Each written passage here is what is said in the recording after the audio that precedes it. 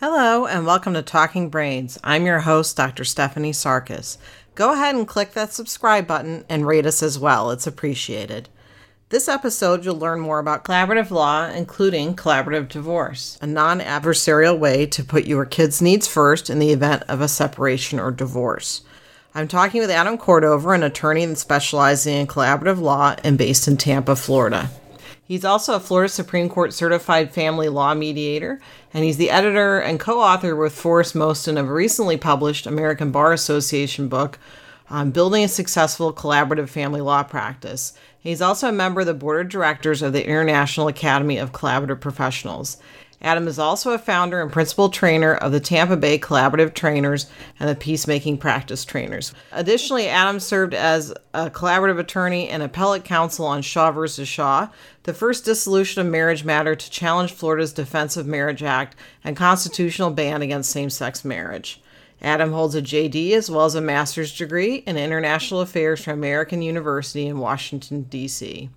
Adam now practices exclusively in private dispute resolution and is managing attorney of Family Diplomacy, a collaborative law firm. You can learn more at familydiplomacy.com. So I'm talking with my friend Adam Cordover. Adam's an attorney in Tampa, and I met him through my friend Karen. Karen is a therapist that I worked with in South Florida, and she introduced me to Adam, and she said, you need to get involved with collaborative law. And she introduced me to you at the Florida Academy of Collaborative Professionals, and that's their annual conference that we met at. So tell me a little bit about collaborative law, collaborative divorce, and what drew you to practicing in that area. Sure, Stephanie, and thank you so much for having me on your podcast. It's good. It's good speaking with you, and I'm happy to share about the collaborative law process. So. Collaborative practice begins with a pretty simple concept, and that's that husbands and wives and mothers and fathers are better off resolving their disputes outside of court rather than battling it out in the public court system. It starts off with each person. They have their own attorneys, and the attorneys are there solely for the purpose of helping them reach an out-of-court agreement. And this means that no time, no energy, and no money is spent doing motion practice, opposition research, or any of the things that really can make divorce much more of a nightmare than it needs to be. And oftentimes they're involved folks like yourself, facilitators with mental health backgrounds to help people communicate and to help develop tailored parenting plans for the children, as well as financial professionals to make sure that people understand what there is to divide and to learn different options about their financial futures. And really what drew me to this is the opportunity, or at least the understanding that most people who are looking to go on their separate ways are not looking to make an enemy of their spouse. They're not looking to make an enemy of their co-parent. They're looking simply to be able to move on with their lives without doing harm to their children. And so I think that really aligned with my values. And that's your sole practice, right, is collaborative at this point? Well, I do other things as well, but the important thing is that I don't litigate. I don't fight in court. I also do mediation and unbundled services, as well as name changes and adoptions, but collaborative makes up the bulk of what I do. And you have a book that just came out, Building a Successful Collaborative Family Law Practice. Tell me a little bit about your idea behind the book and who it's for and how it will help others in collaborative law. Sure. Well, thank you. So I had the amazing opportunity to attend a training back in 2015 by a gentleman by the name of Forrest Moston. And he's known as the father of unbundled services, which means family law work that isn't full service involving litigation. And he's been very heavily involved in collaborative practice and in mediation for decades. And after that, I went up to him and I asked if he would be open to writing a book together on building a successful collaborative family law practice. And fortunately, he said yes, and we actually worked on it for about 3 years, and the American Bar Association just published it this past September. The whole premise of the book is that attorneys do not need to litigate in order to make a living. that you can do work that aligns with your values and help families out in a better way. And I think that there's a lot of family law attorneys and other folks as well who really don't think that there is a market out there for people who don't want to fight and people who just want to resolve their differences outside of court. And this manual gives basically step-by-step instructions about how professionals can help families in a better way. And along the way, we actually Woody and I, or Woody is Forrest's nickname, Woody and I gathered a bunch of contributing authors to help us out, including a former president of the IACP, Ron Oski, a Harvard Law professor by the name of David Hoffman, as well as Bob Merlin, who helped lead the charge in getting the Uniform Collaborative Law Act passed here in Florida. And sorry, go ahead. Yeah, I'm sorry. And a bunch of other great, really experienced collaborative attorneys as well, and other collaborative professionals. And I know that you had told me that Florida is kind of one of the front runners of collaborative law. Tell me a little bit about, you're talking about the law that had been implemented and how that's changed how things are done in Florida courts. Is that a good way to phrase that? Sure. So for the longest time, divorce was done in one essential way, which is that, and this is the way when you think of War of the Roses or Kramer versus Kramer, basically people hired attorneys to fight, to be their gladiators, and they would fight in court and make arguments about why one parent was better and the other parent was worse, and so on. And oftentimes these battles would last for years and years. Well, several decades ago came an alternative to that, which was mediation. And mediation is where both people, both parents, they work together with a neutral mediator, oftentimes alongside their attorneys, and they try to work things out privately. And mediation is a great practice. The only thing is there's nothing that is holding people in the process. So it's very easy to step out of mediation and then go right into court battle mode. With collaborative process, the attorneys are there, as I mentioned before, solely for the purpose of reaching an out-of-court agreement. And when the Uniform Collaborative Law Act was passed here in Florida, and it was just passed about 2 years ago, basically the agreement, or it used to be just a contract that the attorneys could not appear in contested court hearings. Now it's got the force of law behind it. And also, because it's now a law, really, if attorneys have not learned about the collaborative process or taken a collaborative training, they probably are not practicing in a way which best meets the needs of their clients. And so I guess just sort of as a tip for anybody who is considering going through divorce or has a family member going through divorce, they really ought to make sure that any attorney whom they speak with has been collaboratively trained so that they can give them the best advice possible. And I know who does collaborative training because I went to one of your first trainings. Yes. And you were a great student, by the way. Thank you. There were about 60 of us, but that's okay. I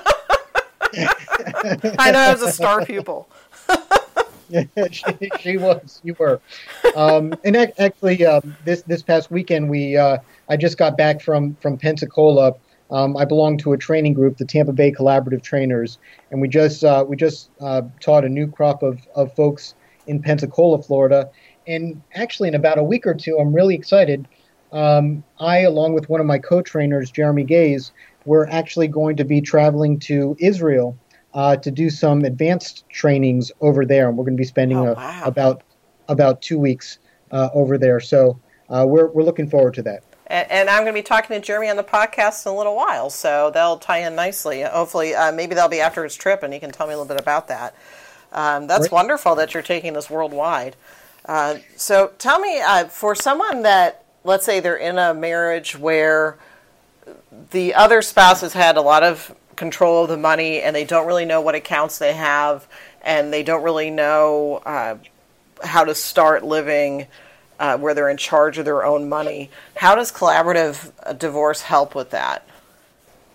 Yeah, great question. It's pretty common in marriages that there is one spouse who writes all the checks and pays all the bills and perhaps manages the accounts, and another spouse who really doesn't know much about what happens with the finances of the family. And they may not know even how to access accounts or what is there. The great thing about the collaborative process is that oftentimes you'll have a neutral financial professional there, and that person, they can help out in various different ways. Like you've probably heard the term trust but verify. Well, the truth is that when most people are going through divorce, they don't especially trust one another, but they can verify. And the financial professional in a collaborative case does serve essentially as a repository of information. And if there's something that looks a little bit suspicious, that professional can point it out and gather more information.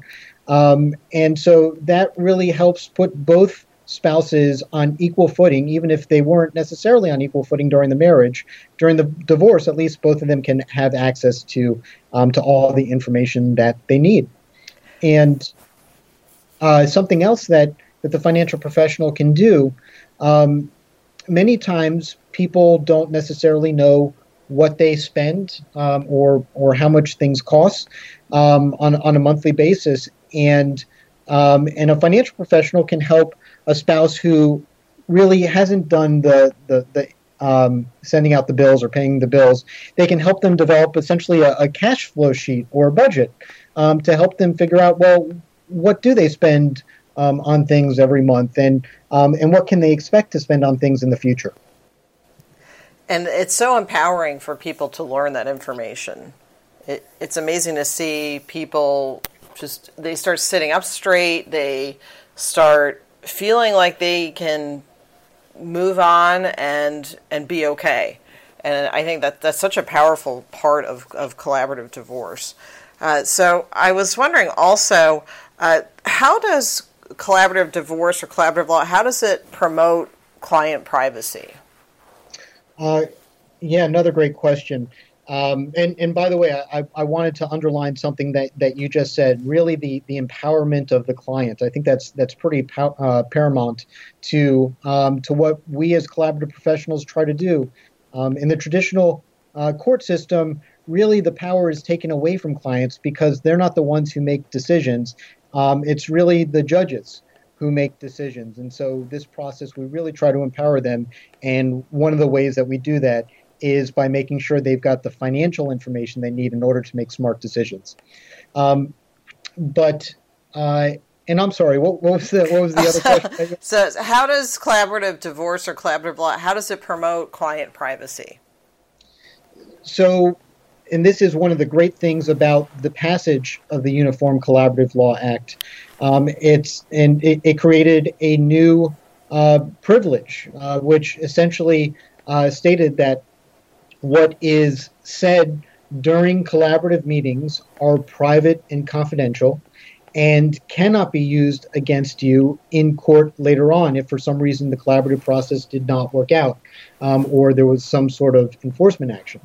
And so essentially this means that unless both spouses agree, if at some point they were to go to court, somebody could actually be penalized for discussing some of the things that were discussed in the collaborative process, but also information that was created for the collaborative process. So, for example, many business owners don't want information about their business getting out in the public domain for trade secrets or for other purposes. Or many teachers, for example, would prefer that the details of their divorce not be splayed all over the court file for everybody to see, but to keep their privacy, to keep their dignity.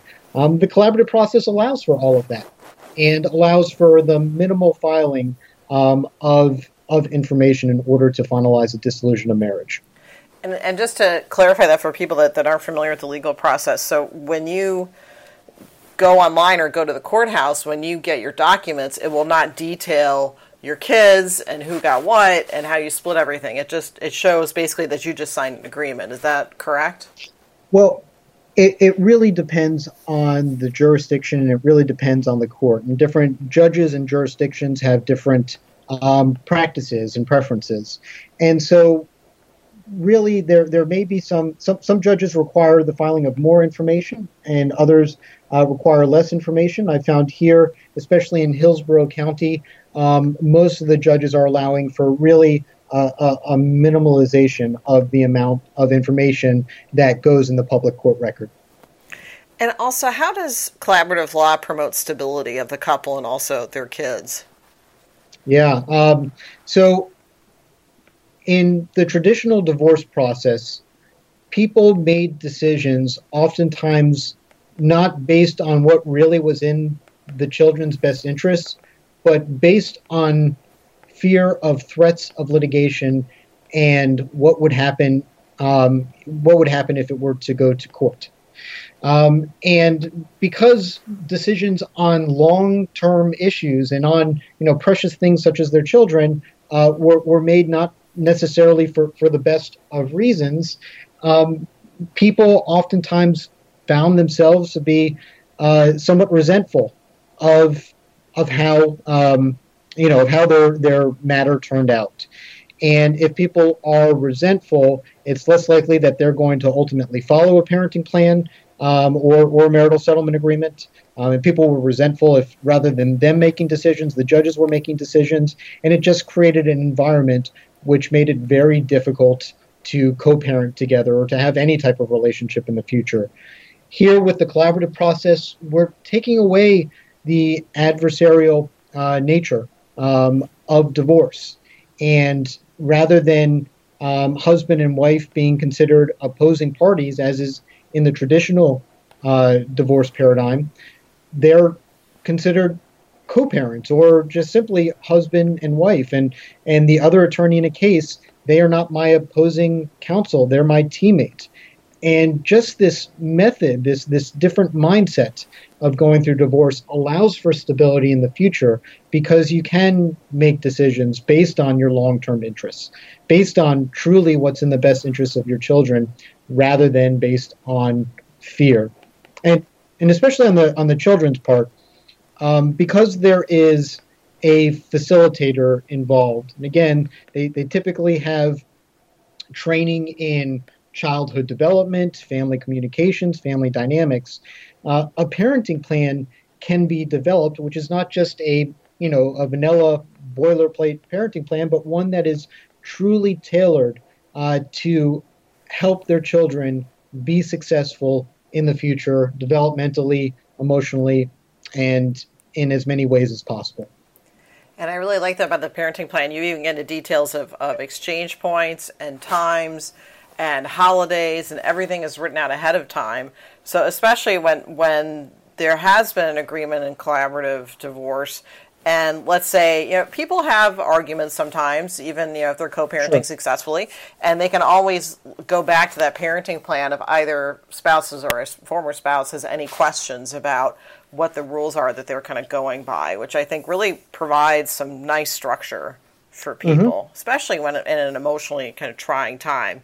So it's not that collaborative divorce takes away the emotional part, but I think that it helps people move on more smoothly. Would you say? Yeah, I definitely, I would say so, and you're absolutely right. Look, I don't want to sugarcoat this. The truth is that it's divorce, and divorce is tough, and it's not necessarily an easy process. I just think it's, quite frankly, a better process than the alternatives for most families. And you're right. It takes into account that there will be disagreements in the future, and there will be some changes. And oftentimes what happens is the parents may get together with the facilitator some point in the future just to help adjust any things that are needed in the parenting plan. Or it may be that the parenting plan itself suggests changes that will automatically happen over time. And these are options that simply judges cannot do on their own. And so we're able to offer families more alternatives, again, better tailored alternatives for their family and their children. And I think that personalization is so important, especially when you're going through something as emotionally trying as divorce. What are some other areas that collaborative law is being used in besides in divorce? Yeah, so I'd be remiss if I didn't mention the International Academy of Collaborative Professionals, and I'm a member of that organization and actually a board member of the organization as well. And they've really promoted collaborative practice worldwide, and I believe that they've got members in 28 countries, and they have a yearly forum which brings a good group of people together, usually hundreds of collaborative practitioners from all over the world. But anyway, they promote collaborative practice in all sorts of family-related matters, such as if families are having disputes over a will or over the estate of people. There are professionals in estate planning who help people resolve those issues through the collaborative process. If there's a family business where it might be dissolving or there are other issues, collaborative practice is being used to resolve those. And outside of family law, there's all different ways that collaborative practice is being used. I'm not just a professional, I was a client as well. I actually used the collaborative process to help resolve an intellectual property issue with a firm out of California. Their insurance claims have been resolved through the collaborative process. I believe there's a pilot program in North Carolina that helped with that. So wherever there's a dispute or wherever there's an issue to be resolved, truly there's a collaborative process that could help. And I'm going to pivot back to something that you taught us in our training, which was collaborative is about interests, not positions. And if you could explain a little bit more about what that means. Yeah. So one way to explain it is that that positions are the what. When people say that they want something, they say what they want. Interests really are the why they want them. And this comes from the Harvard Negotiation Project and other books like Getting to Yes, where it explains that if people are fighting over the what, the position, well, there's a good chance that they can come to an impasse and just not reach an agreement. But if they are trying to figure out the underlying why, then they might be able to reach an agreement that works for both. And so an example might be, let's say that there's a house that both spouses have been living in, and they both want the house. And if one spouse wants the house and the other spouse wants the house, well, it may be that you can't resolve it if neither of them are willing to move from their position. But then you might look at the why, and this is what we do in the collaborative process. Maybe that one spouse likes the house because it's in a neighborhood that is comfortable, is familiar, there's a good school district, and the children are familiar with the area. And that's why the one spouse wants that house, and maybe the other spouse wants the house because it's already set up to have a home office, and it's great for work. Well, now that you can begin looking at the why, it may be that there are other options besides that particular house that works for one or both spouses. Maybe that there's another house in that neighborhood, in that school district, that could work for the first spouse. And it may be that there's another house which perhaps is in a different neighborhood or different school district, but has a fantastic home office that may work for the second spouse. So that's sort of a brief synopsis on interests versus positions. And one thing I've seen that's fairly new, I would say, is that couples are rotating in and out of the same house. Yeah, there's a concept called nesting, and I think you have to have a relatively good relationship, even as divorcing spouses, I think, to be able to do the nesting. But essentially, it's where rather than the children going from place to place, the children stay in the same home, but it's the parents who come in and come out. And so they may have a schedule where when the mother's there, the mother stays there overnight, and then the father or the other parent goes to a different location. Maybe there's maybe they're staying with relatives, or maybe there's a apartment or some separate place. And then when an exchange takes place, the kids stay where they are. The father or the other parent goes into the home, and the mother goes somewhere else. So that is an interesting thing that is working for some families for the kids.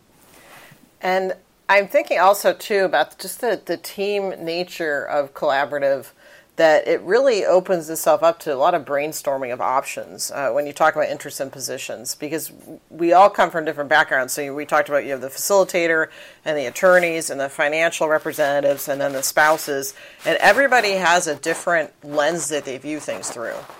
And I find that to be very, very essential to the process. You're exactly right. It's funny. I think as people were going through the traditional court process, it really was just a legal process. But most people who are experiencing divorce, to them, it's not so much a legal process, but it's a financial process, and even more, it's an emotional process. And so the collaborative practice really recognizes that and brings in those perspectives.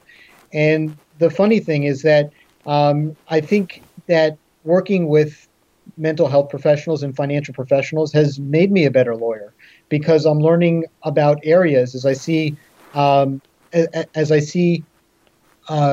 facilitator really deal with communications between parents, deal with really the emotional underpinnings of divorce, and then similarly seeing the financial professionals in action, dealing with the tax consequences of things, and really trying to increase the pie for families going through divorce. And likewise, I feel like being part of collaborative has made me a better therapist, especially because I can see more of the full picture rather than just my piece. And it also, I think, is really interesting how we are all from different backgrounds and we all come together for the common good of a couple. And it's a really neat thing to watch. And what's something, I was just wondering, what's something that has kind of been an unexpected positive of doing collaborative, something kind of serendipitous that you've discovered from doing collaborative? Well, what I've really noticed is that, well, first off, not every attorney has been trained in the collaborative process, and not every attorney practices collaborative process, and I think that's fine, because I think there probably are some families who would not be able to reach an agreement. I think those the amount of those families are probably relatively narrow compared to what people probably think. So for those attorneys and those professionals who have been trained in collaborative process, in many ways they've been self-selected. And as I've been going along and doing more and more collaborative cases, what I find is that I get to work with people whom I truly know, trust, like, and respect on a day in and day out basis. And that just has made my professional life a heck of a lot easier. And I think that's been able to show the clients as well. You know, when clients have attorneys who are arguing, it's usually the clients who suffer, because they end up paying a lot more, and they end up going through a much more difficult process.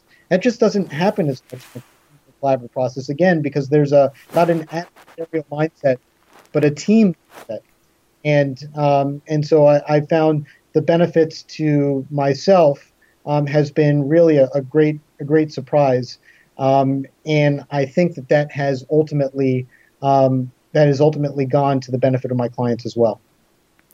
And I would agree with you. I think that having the collaborative process, I've met so many people that have the same underpinning of help that I do, which is, let's make things easier for the parents and the kids. And it's really nice to be around other professionals that have that same view in mind. and it's really comforting.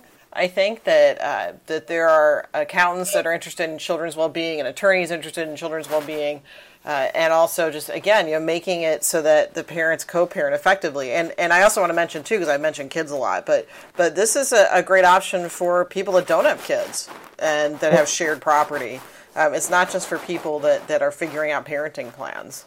Oh, absolutely, absolutely, and we've had I'd say maybe a third to a half of my cases did not involve children, and I think that most professionals will find that as well. So, and yeah, it could be that there's been extensive property accumulated through the marriage.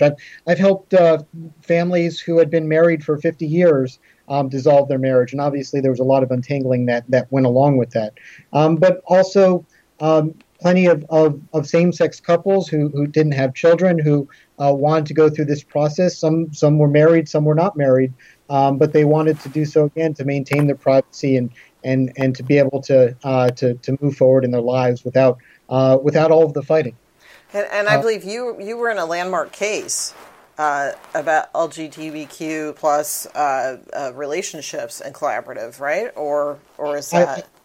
I was, in fact, several years ago, and it's kind of crazy to think, but Florida and the United States did not recognize the marriage between people of the same sex, and slowly throughout the United States that began to change.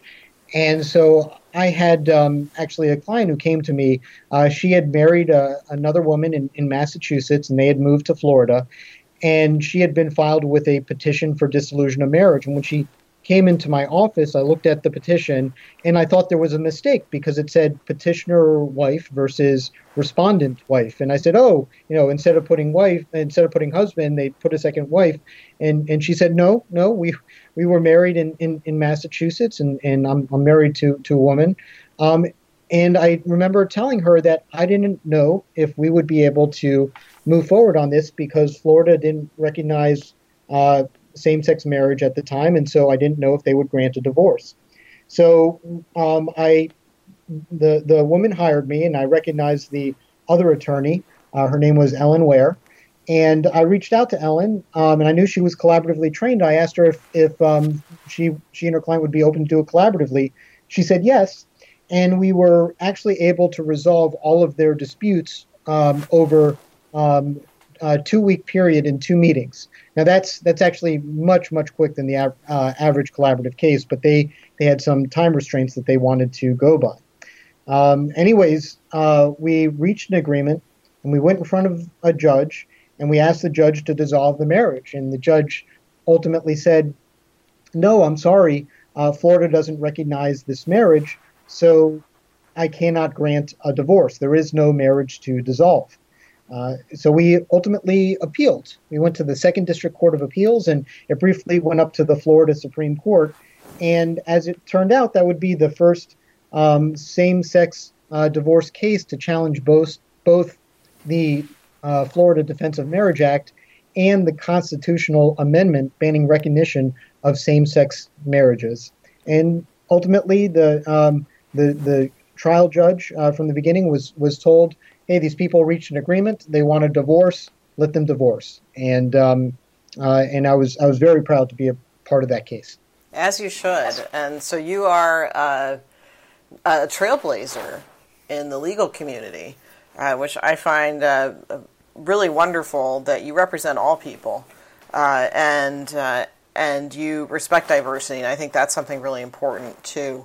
And what's something about collaborative that you didn't know prior to entering it that now you find is kind of a surprise? And we talked about the serendipitous part, but what's something that you didn't really think would happen that has happened, or something that has really changed your view of the world in general? If that's kind of broad, but so maybe I think I probably have 2 answers for that, if that's okay.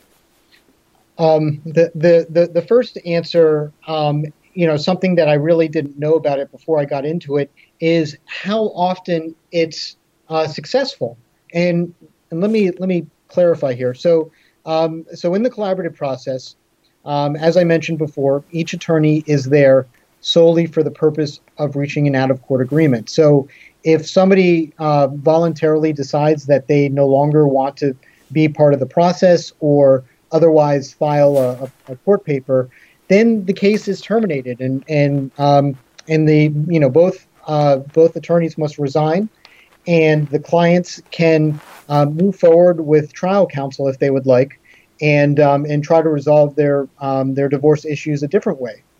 And so when I first started, I thought that that would deter a lot of people from going into the process, and I figured that it probably would happen all the time. But as I've gotten involved and as I've learned about research on the collaborative process, I found here in the state of Florida, people have been able to reach an agreement 92% of the time, which is an astounding statistic, which I never would have guessed when I first started the process. So if people enter into the collaborative process, chances are they're going to be able to reach an agreement, and chances are that there will never be any need for disqualification or concern that their attorneys will no longer be able to work with them. And interestingly enough, that statistic, 92%, is right in line with my own statistics. I found I'm at about 93%, but it's also in line with the percentage of families who resolve their divorces without the need for having a judge find their end result. So about 80 to 90% of all non-collaborative cases end with a full agreement between the spouses rather than the judge making the final decision. But the odd thing is that in the traditional process, because most attorneys know that there probably ultimately will be an agreement, they're going on two tracks. Number one, to reach out and try to reach an agreement with the other side. But number two, prepare for trial, do the opposition research, take depositions and other things. And those two tracks simultaneously being done can be very expensive. And I would suggest that most of the money goes towards the preparing for trial track rather than the settlement track. And not only is it expensive, but it keeps parents in an adversarial footing. So that's not good for the family. And so so one big thing that I found in going through the collaborative process is just the high success rate and confidence when I'm speaking with clients about the collaborative process, that I can't guarantee that they'll be able to reach an agreement, but chances are they will, and high chances are that they will.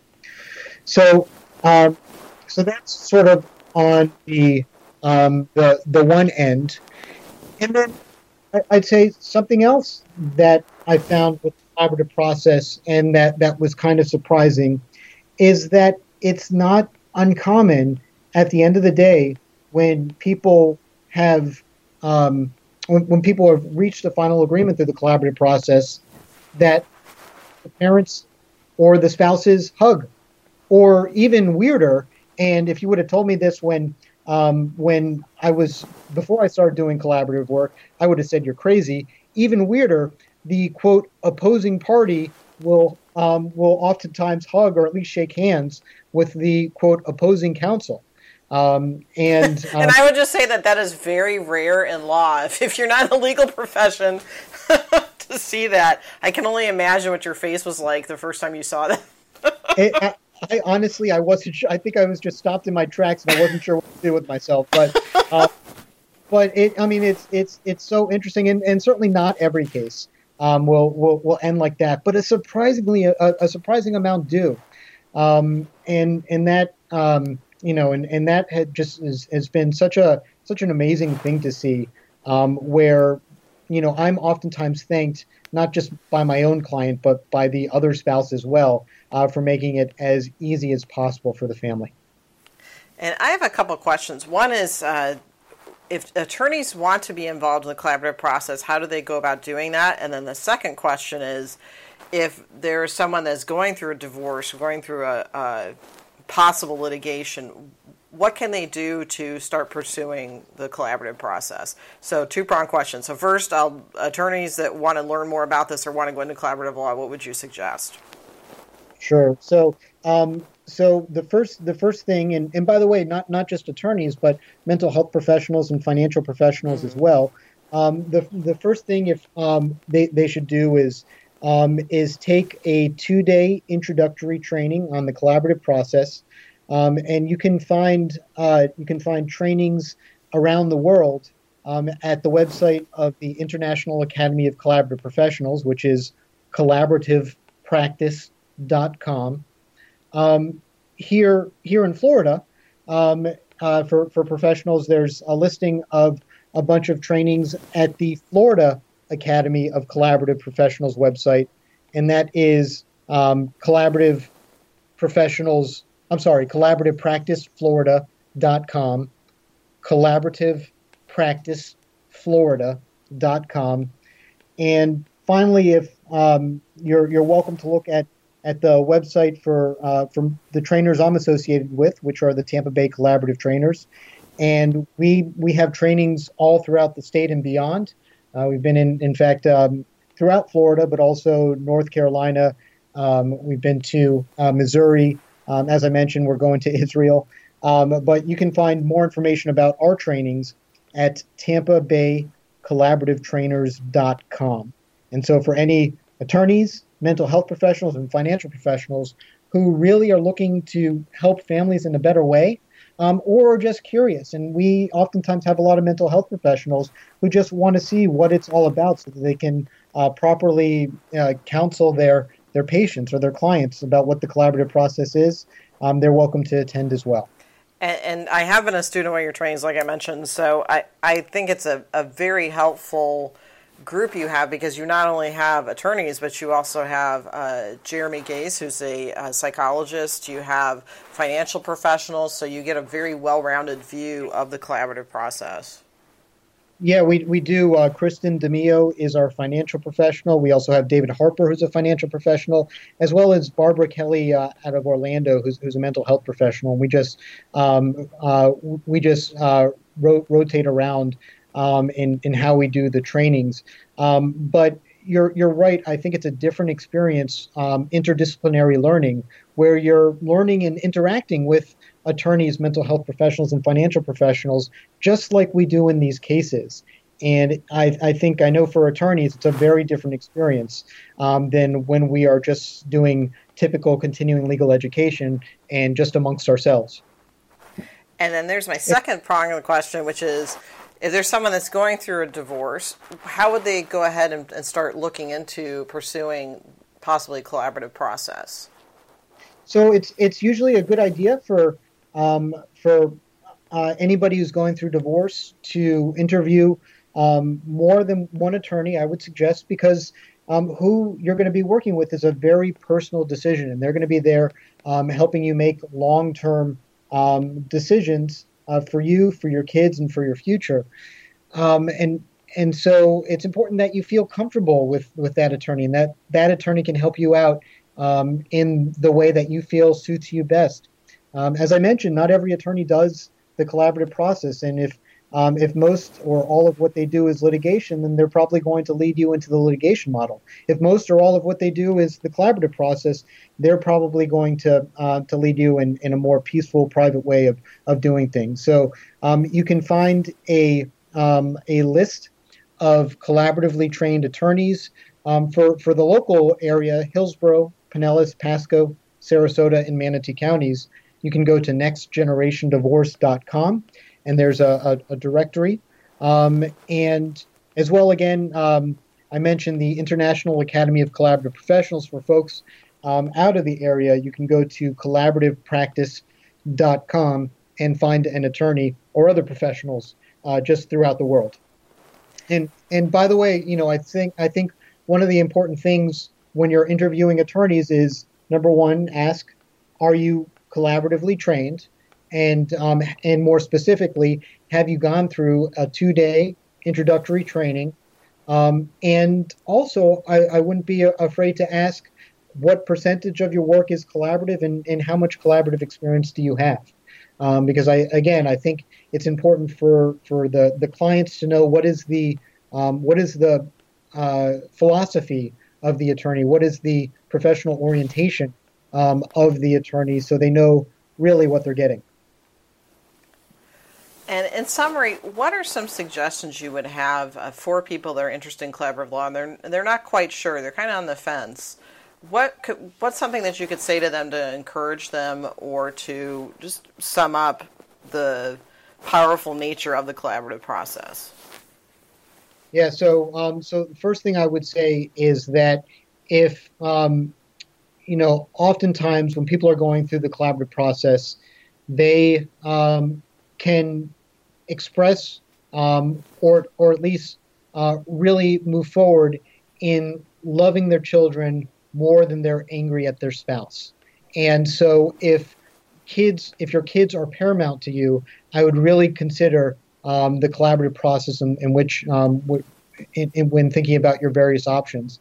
And perhaps one way, if you don't want to see an attorney first, most attorneys will offer consultations.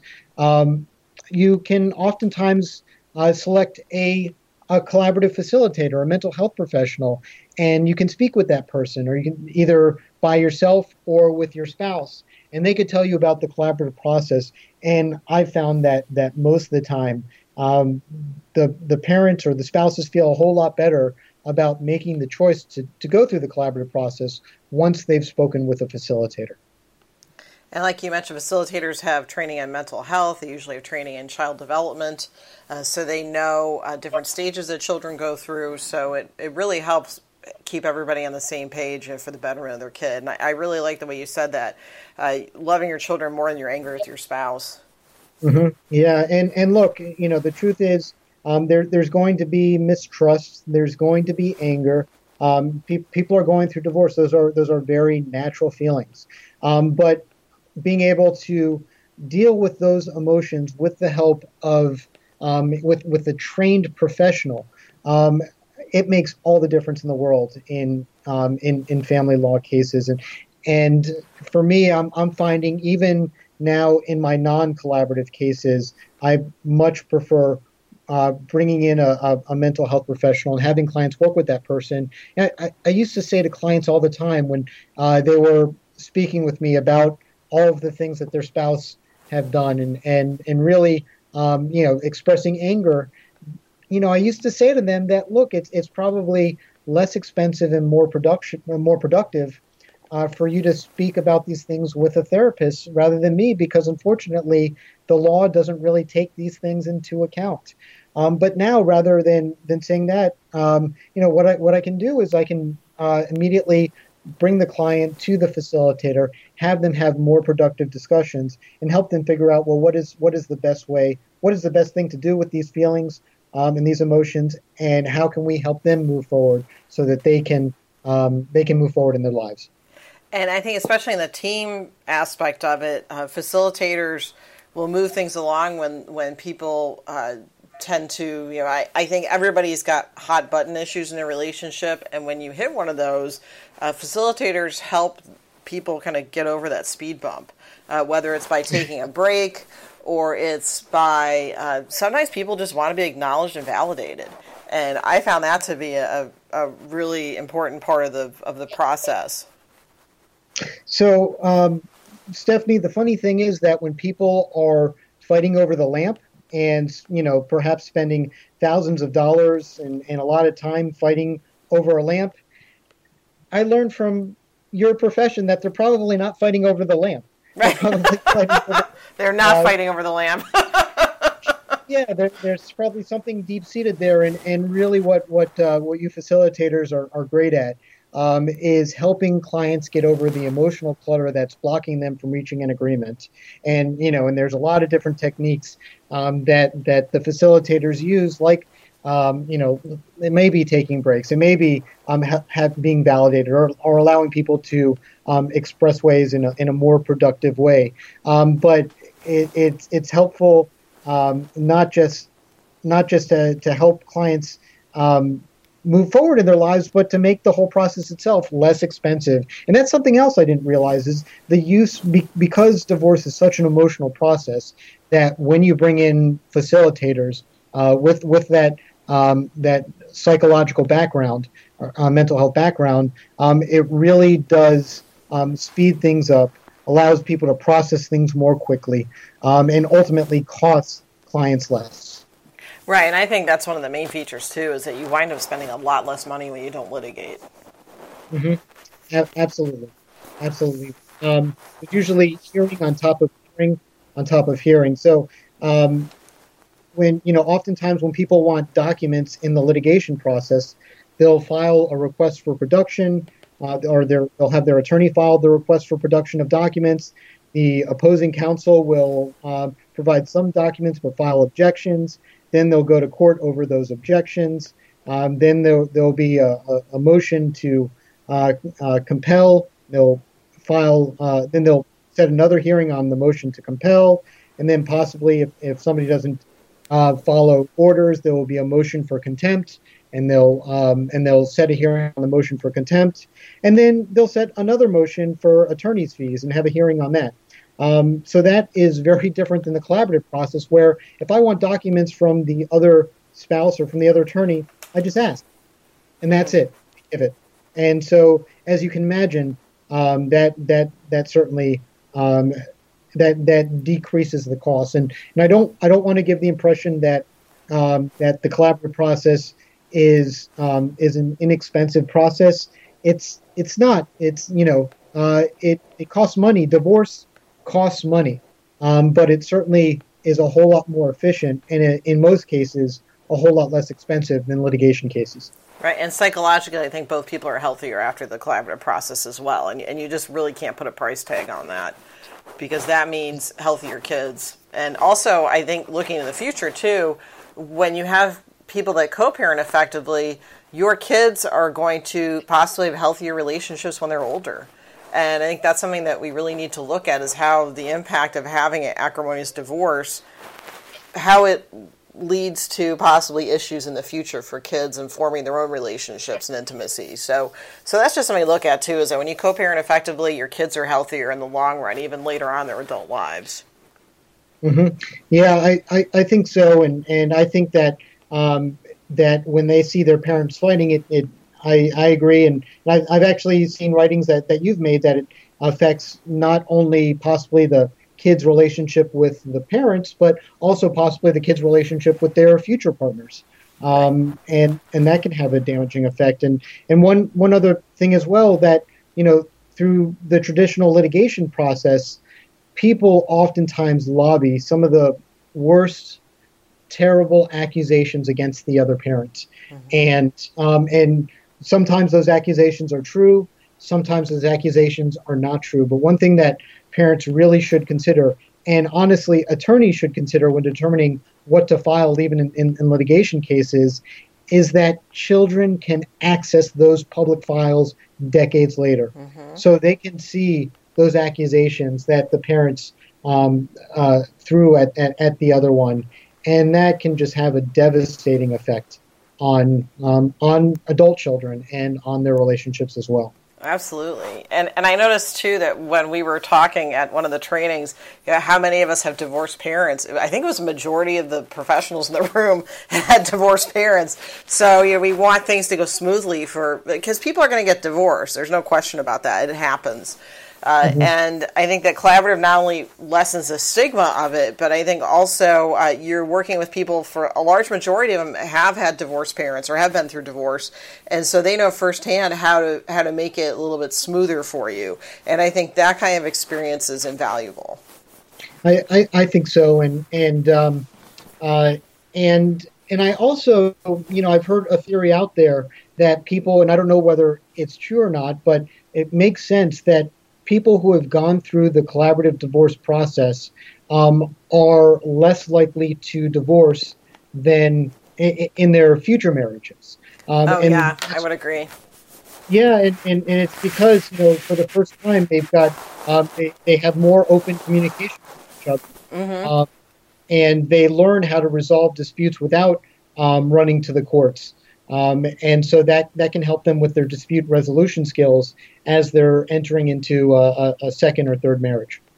Right. I think they go into the marriage too more hopeful because if it doesn't work out, you have this process that is really embracing of cooperation, embracing of well-being of the people and their children. So it's a really wonderful process and has helped thousands of people come to agreements where, again, it's for the betterment of themselves and for their kids.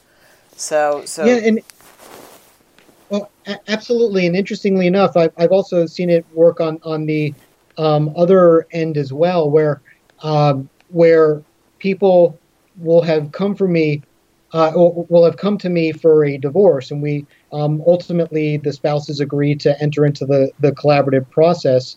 But along the way, because they're communicating in a way better than they have before, they reconcile, and they've done so not in huge rates, but certainly in larger rates than I found in the traditional process. Because traditionally, the first thing that an attorney would do once a client retained them was draft a petition which had a whole bunch of accusations in it, then hire a process server, have the other person served either at home or at work, and that really amounted to a declaration of war.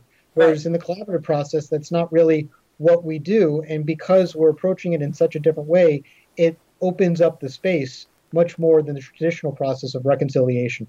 And I really like the way you said that it opens up the space. It opens up options. It opens up areas of well-being in the future. And I think that it's something that hopefully more people will do in the future. And I'm really glad that we have attorneys like yourself that specialize in this because I think the more that people learn about it, the healthier we're all going to be, because everybody's going to go through life events where they're going to need additional help. And so this is one of the options available.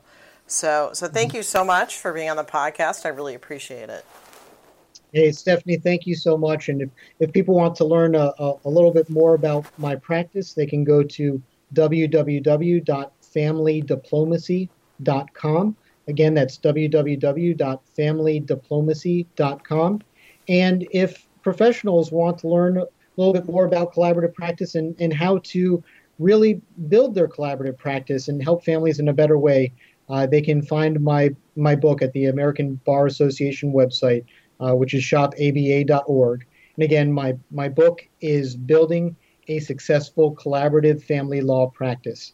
And I believe they can also find it on Amazon and other places where books are sold. And it definitely is on Amazon because I just saw it on there. So thank you again, Adam. I really appreciate it.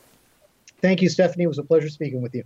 And that concludes our episode. Thanks very much to Adam Cordover for sharing his experiences in collaborative practice and collaborative law. And again, he can be found at familydiplomacy.com. And I'm your host, Dr. Stephanie Sarkis, and I can be found at stephaniesarkis.com. And thanks again for joining us, and hit that subscribe button, and also take some time out to rate us, and that would be very appreciated. Thank you, and have a great day.